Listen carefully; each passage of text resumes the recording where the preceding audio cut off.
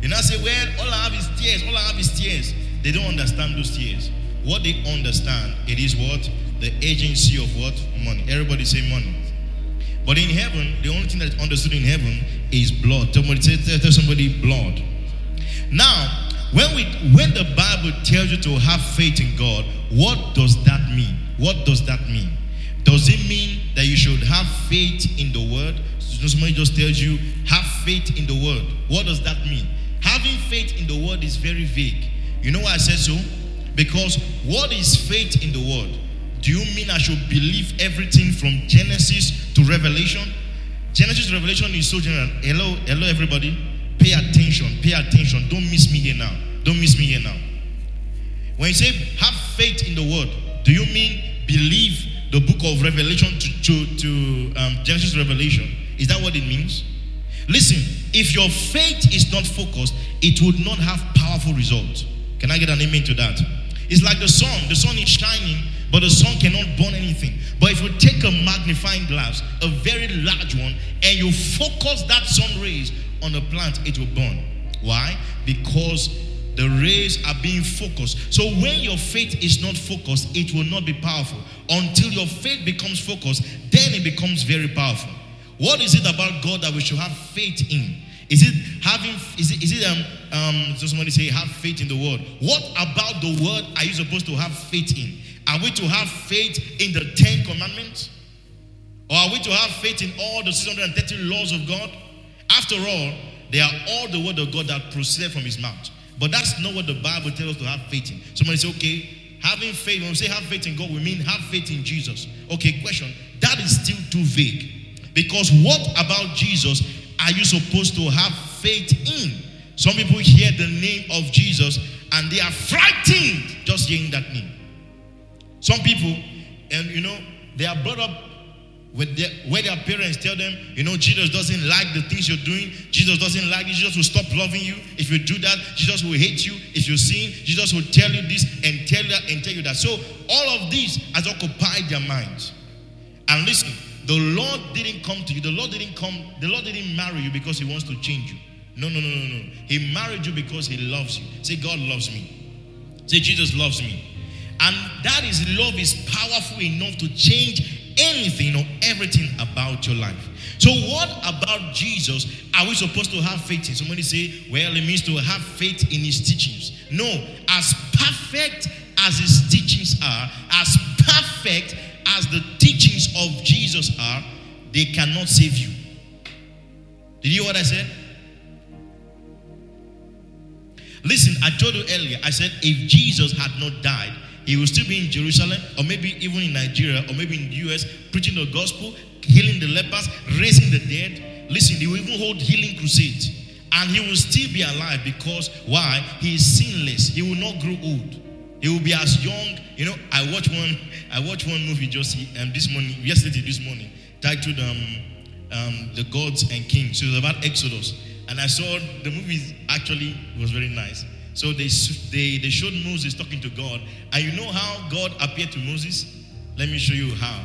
Young boy with that red, come, you the red. Let me show you how God appeared to Moses. Yeah, as young as this. Is how God was talking to Moses. As young as this. Moses was so tall, an old man, and God in that movie just remained like this young guy. Talking to Moses. It was the same God that parted the Red Sea, sent all the plagues, did everything. And in the image of God was looking so tiny. Some of you are thinking that, thank you so much, my dear. You're thinking that God is so big, when you see him, you'll be shocked. You'll be shocked. When you get to heaven, God will be so young, younger than you. You'll wonder, and they call him Ancient of Days. You will see him white food, but he's very, very young. God never grows old, even though he is called the Ancient of Days. Can you say amen, somebody? My God never grows old. So he will not grow old, and he will not be subject to death. The reason why people grow old is because of death. That's why. If there is no death, nothing will grow old. Nothing will grow old. But because of death at work in the earth, and which was produced by sin, that's why things grow old and die. Leave any metal, whatever it is, to decay because of sin. Hallelujah. So the possibility is that if he never gave his life, he will still be alive, healing the sick, but we will die and go to hell. So when the Bible says we should have faith in God, what exactly are we supposed to have faith in? Turn your Bible with me to Romans chapter 3 verse 25. Romans 3:25. It says, whom God has set forth to be the propitiation through faith in his blood. Faith in his blood, to declare his righteousness for the removal, for the remission of sin that are past, through the forbearance of God. So everybody said the just shall live by faith. Now when we say the just shall live by faith, we're meaning faith in his blood. Everybody say faith in his blood. It is what brings the power of God and bends every situation. It is faith in the blood of Jesus. Now lift your right hand and say this together with me. Everybody. Say that by the blood of Jesus, I am made righteous. Say, not by my works, but by the blood of Jesus, all my sins are put away. Say, by the blood of Jesus, I am righteous forever. Listen, there is a powerful anointing released when you say this with conviction in your spirit. We are made righteous through the faith in his blood. We are made righteous through faith in his blood. Not through our performance, not through our holiness. Listen, all your holiness put together before God, as they still stink. They're still not good enough. So somebody say, well, me, I'm a good Christian. And you say, and you look at that other guy sinning, and you think you are better than him. That's pride at work. On the cross, we are all on the same ground. Everybody's on the same level field. Everybody needs the grace of God 100%. Why? Because Jesus Christ did not come to make bad people good. He came to make dead people live. And the scripture lets us know that we were all dead in our trespasses and in our sins, but now we are made alive to God. Say, I'm alive to God. When you receive Christ into your life, you become alive to God. Can you say amen? We don't have time, so I'm going to rush quickly. How do you remember the story of Cain and Abel? I'm going to use that story to picture to you the power of the blood of Jesus. Remember, just now, number one, what are the indicatives of blood? Number one, everybody say blood speaks. Remember, when Cain killed Abel, what happened? The Bible says that God came to Cain and said, what did you just do? And in fact, God asked him, God says, where's your brother? He said, why are you asking? Am I a brother's keeper? And then God said to him, hey, he said, no. Say that the blood of Abel just spoke to me. The blood of Abel just spoke to me. Imagine, blood was talking. The guy was dead, but his blood was talking to God. And God had to appear to Cain and say, what did you do to your brother? He said, well, my brother is gone. So number one, right? Blood speaks. Number two, whatever the blood speaks, God responds immediately. So what was Abel's blood crying? Vengeance! Vengeance! Vengeance! Till with Cain. The moment his blood spoke, immediately God appeared. And the Bible says, and it was judgment. So God came to Cain and said, today you are going. But brothers and sisters, when Jesus shed his blood also spoke. Can you say amen? And immediately his blood spoke, God responded to his blood. His blood was crying, forgiveness, redemption, righteousness, blessings. Hallelujah. That's what his blood was crying. God gave the blessing above all blessings. He gave the gift above all gifts. That is his son, Jesus. Can you say amen? Oh, man.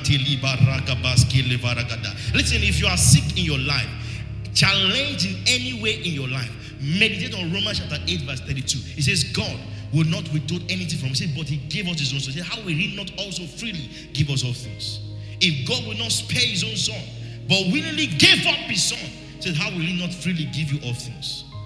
There's nothing more important to God than him giving his son for you. If God gave you his best, what is the less he cannot give to you? Hallelujah, somebody. Now, the third one, the curse on Cain is irreversible. Everybody say irreversible. I said number one, the blood speaks. Number two, whatever the blood speaks, what happens next? God responds what?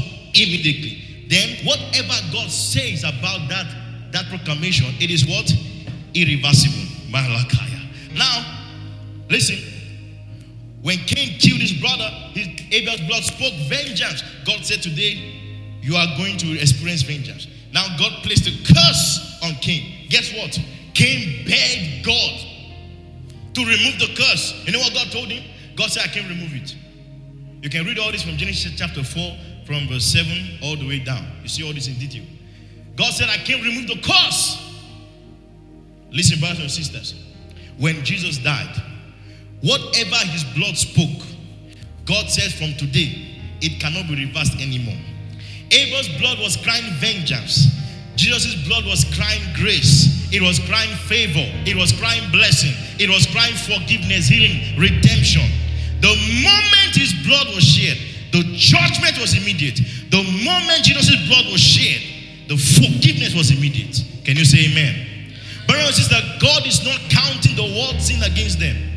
1,000 times no. Somebody say, God can't do it. All the wicked men and women, he said, it's not true. God is not holding any sin against any sinner, because Christ has paid for the sins of the whole world. Can you say amen?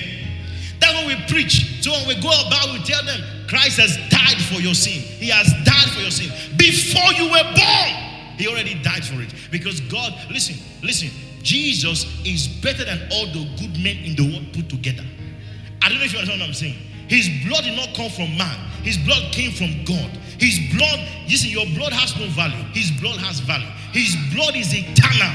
And what does that mean? It means that his blood is beyond the level of time and space. It doesn't function by calendar. That's why when we say that Jesus died for your sin, he died before you were born. He went to eternity. Time passed. Listen, he is the Alpha and the Omega. He is the beginning and the end. That means when he died for your sin, he went before time and he went after time. And all in between, he died for sin once. Hallelujah, somebody. Somebody shout, hallelujah. Listen, if you wash yourself, you will never be clean. Just imagine your 2-year-old, my boy comes and says, Daddy, I want to bath myself. I just know that bathing is a waste of water and soap. I still have to redo the bathing again. Because no matter how you try to wash yourself, you will never be clean. But if he wash you, you will be clean forever. Say, I'm clean forever. Say, I'm clean forever. Because he washed me. I'm washed in his blood. Listen, when he washes you, how can you ever feel unclean? How can you ever feel unholy? To feel unclean, to feel unholy is to insult his washing. Is to put a dishonor on Christ. The curse came on Cain immediately when the blood was shed. But the moment Jesus' blood was shed, the Bible lets us know something. As powerful as the anointing of Jesus was, as powerful as his teachings were, as powerful as his miracles were, it could not tear the veil in the temple. The temple still kept man away from God. But the Bible says when he cried, it is finished. Marakabala. The Bible says at once the temple, the veil in the temple tore at once. Woof! Split up, telling you and I that we can go to God without any priest. We can go to God directly into the very holy place and stand before him and shout hallelujah, hallelujah. Woo! Thank you for Jesus. Listen, when it comes to this gospel, feeling has nothing to do with it. When I say, you know what, I don't feel clean, has nothing to do with it. It has to do with faith in Christ. Remember, feeling is inward. Faith is outward and upward. Feeling is inward and downward. So I refuse to walk by feeling. I walk by faith. In the name of the Lord Jesus. So I may not feel righteous, but I declare it in the name of Jesus Christ. I am righteous. I am clean. I am forgiven. I may not feel like it. I am strong. I am healthy. I may be feeling weak in my body, but I declare sickness has no place in my body. Somebody shout hallelujah. Woo! Listen, God did not deal with Cain based on his thoughts and his feelings. God dealt with Cain based on what the blood was speaking. I don't know if you are getting it. In the same way, God is not dealing with me based on my feelings and my thoughts. He's dealing with me based on what the blood is speaking. And Jesus' blood is speaking blessings, favor, blessings, favor. Hey! So the question today is not how good are you? No, the question is how good is Christ? That's the question now. When the devil says to you, oh, you will never make it, you will go to hell. Say, hey, you already know your end. Your end is hell. God is not looking at me as me. He's judging me based on Christ. He's judging me based on the punishment. And the punishment declares that all my sins are gone. Can you say amen, somebody? See, brothers and sisters, your blessing is irreversibly, irremittably, irrevocable. You are hopelessly, helplessly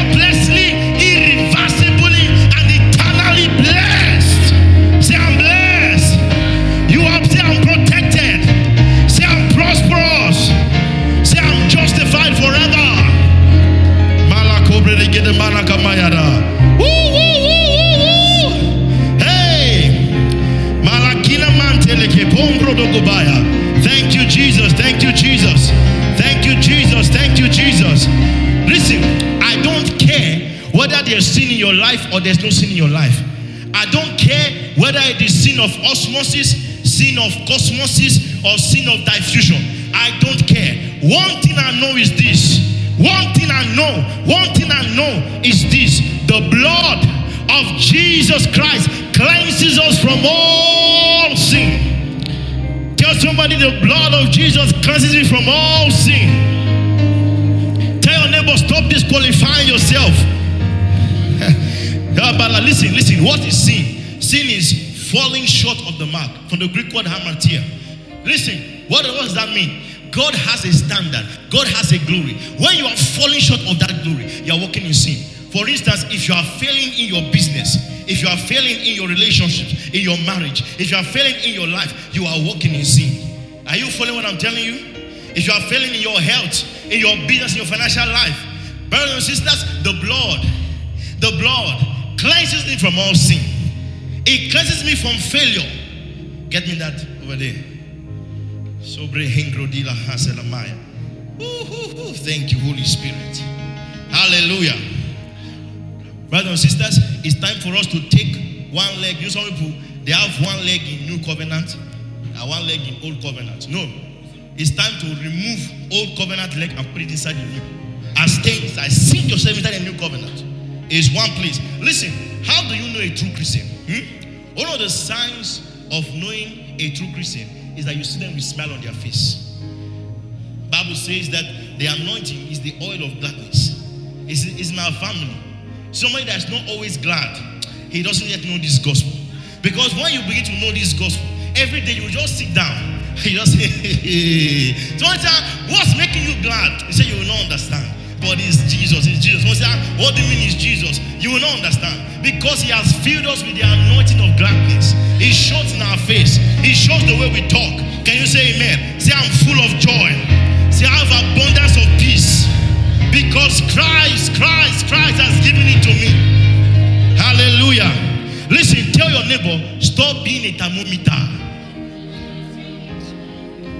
You know, some people, let me explain. You know what a thermometer is? A thermometer just checks the temperature of your room. Are you following? It checks whether it's hot, whether it's low. But there's something called thermostat. Thermostat, they regulate the atmosphere. When the king steps into an atmosphere, everything changes.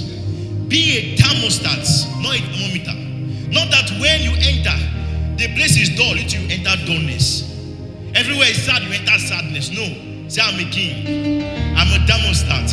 When I enter into a place, I regulate the temperature of that place. If I enter, people are sad, I'll make them happy. Can you say amen, somebody? Say, I'm a king. Say, I'm a king.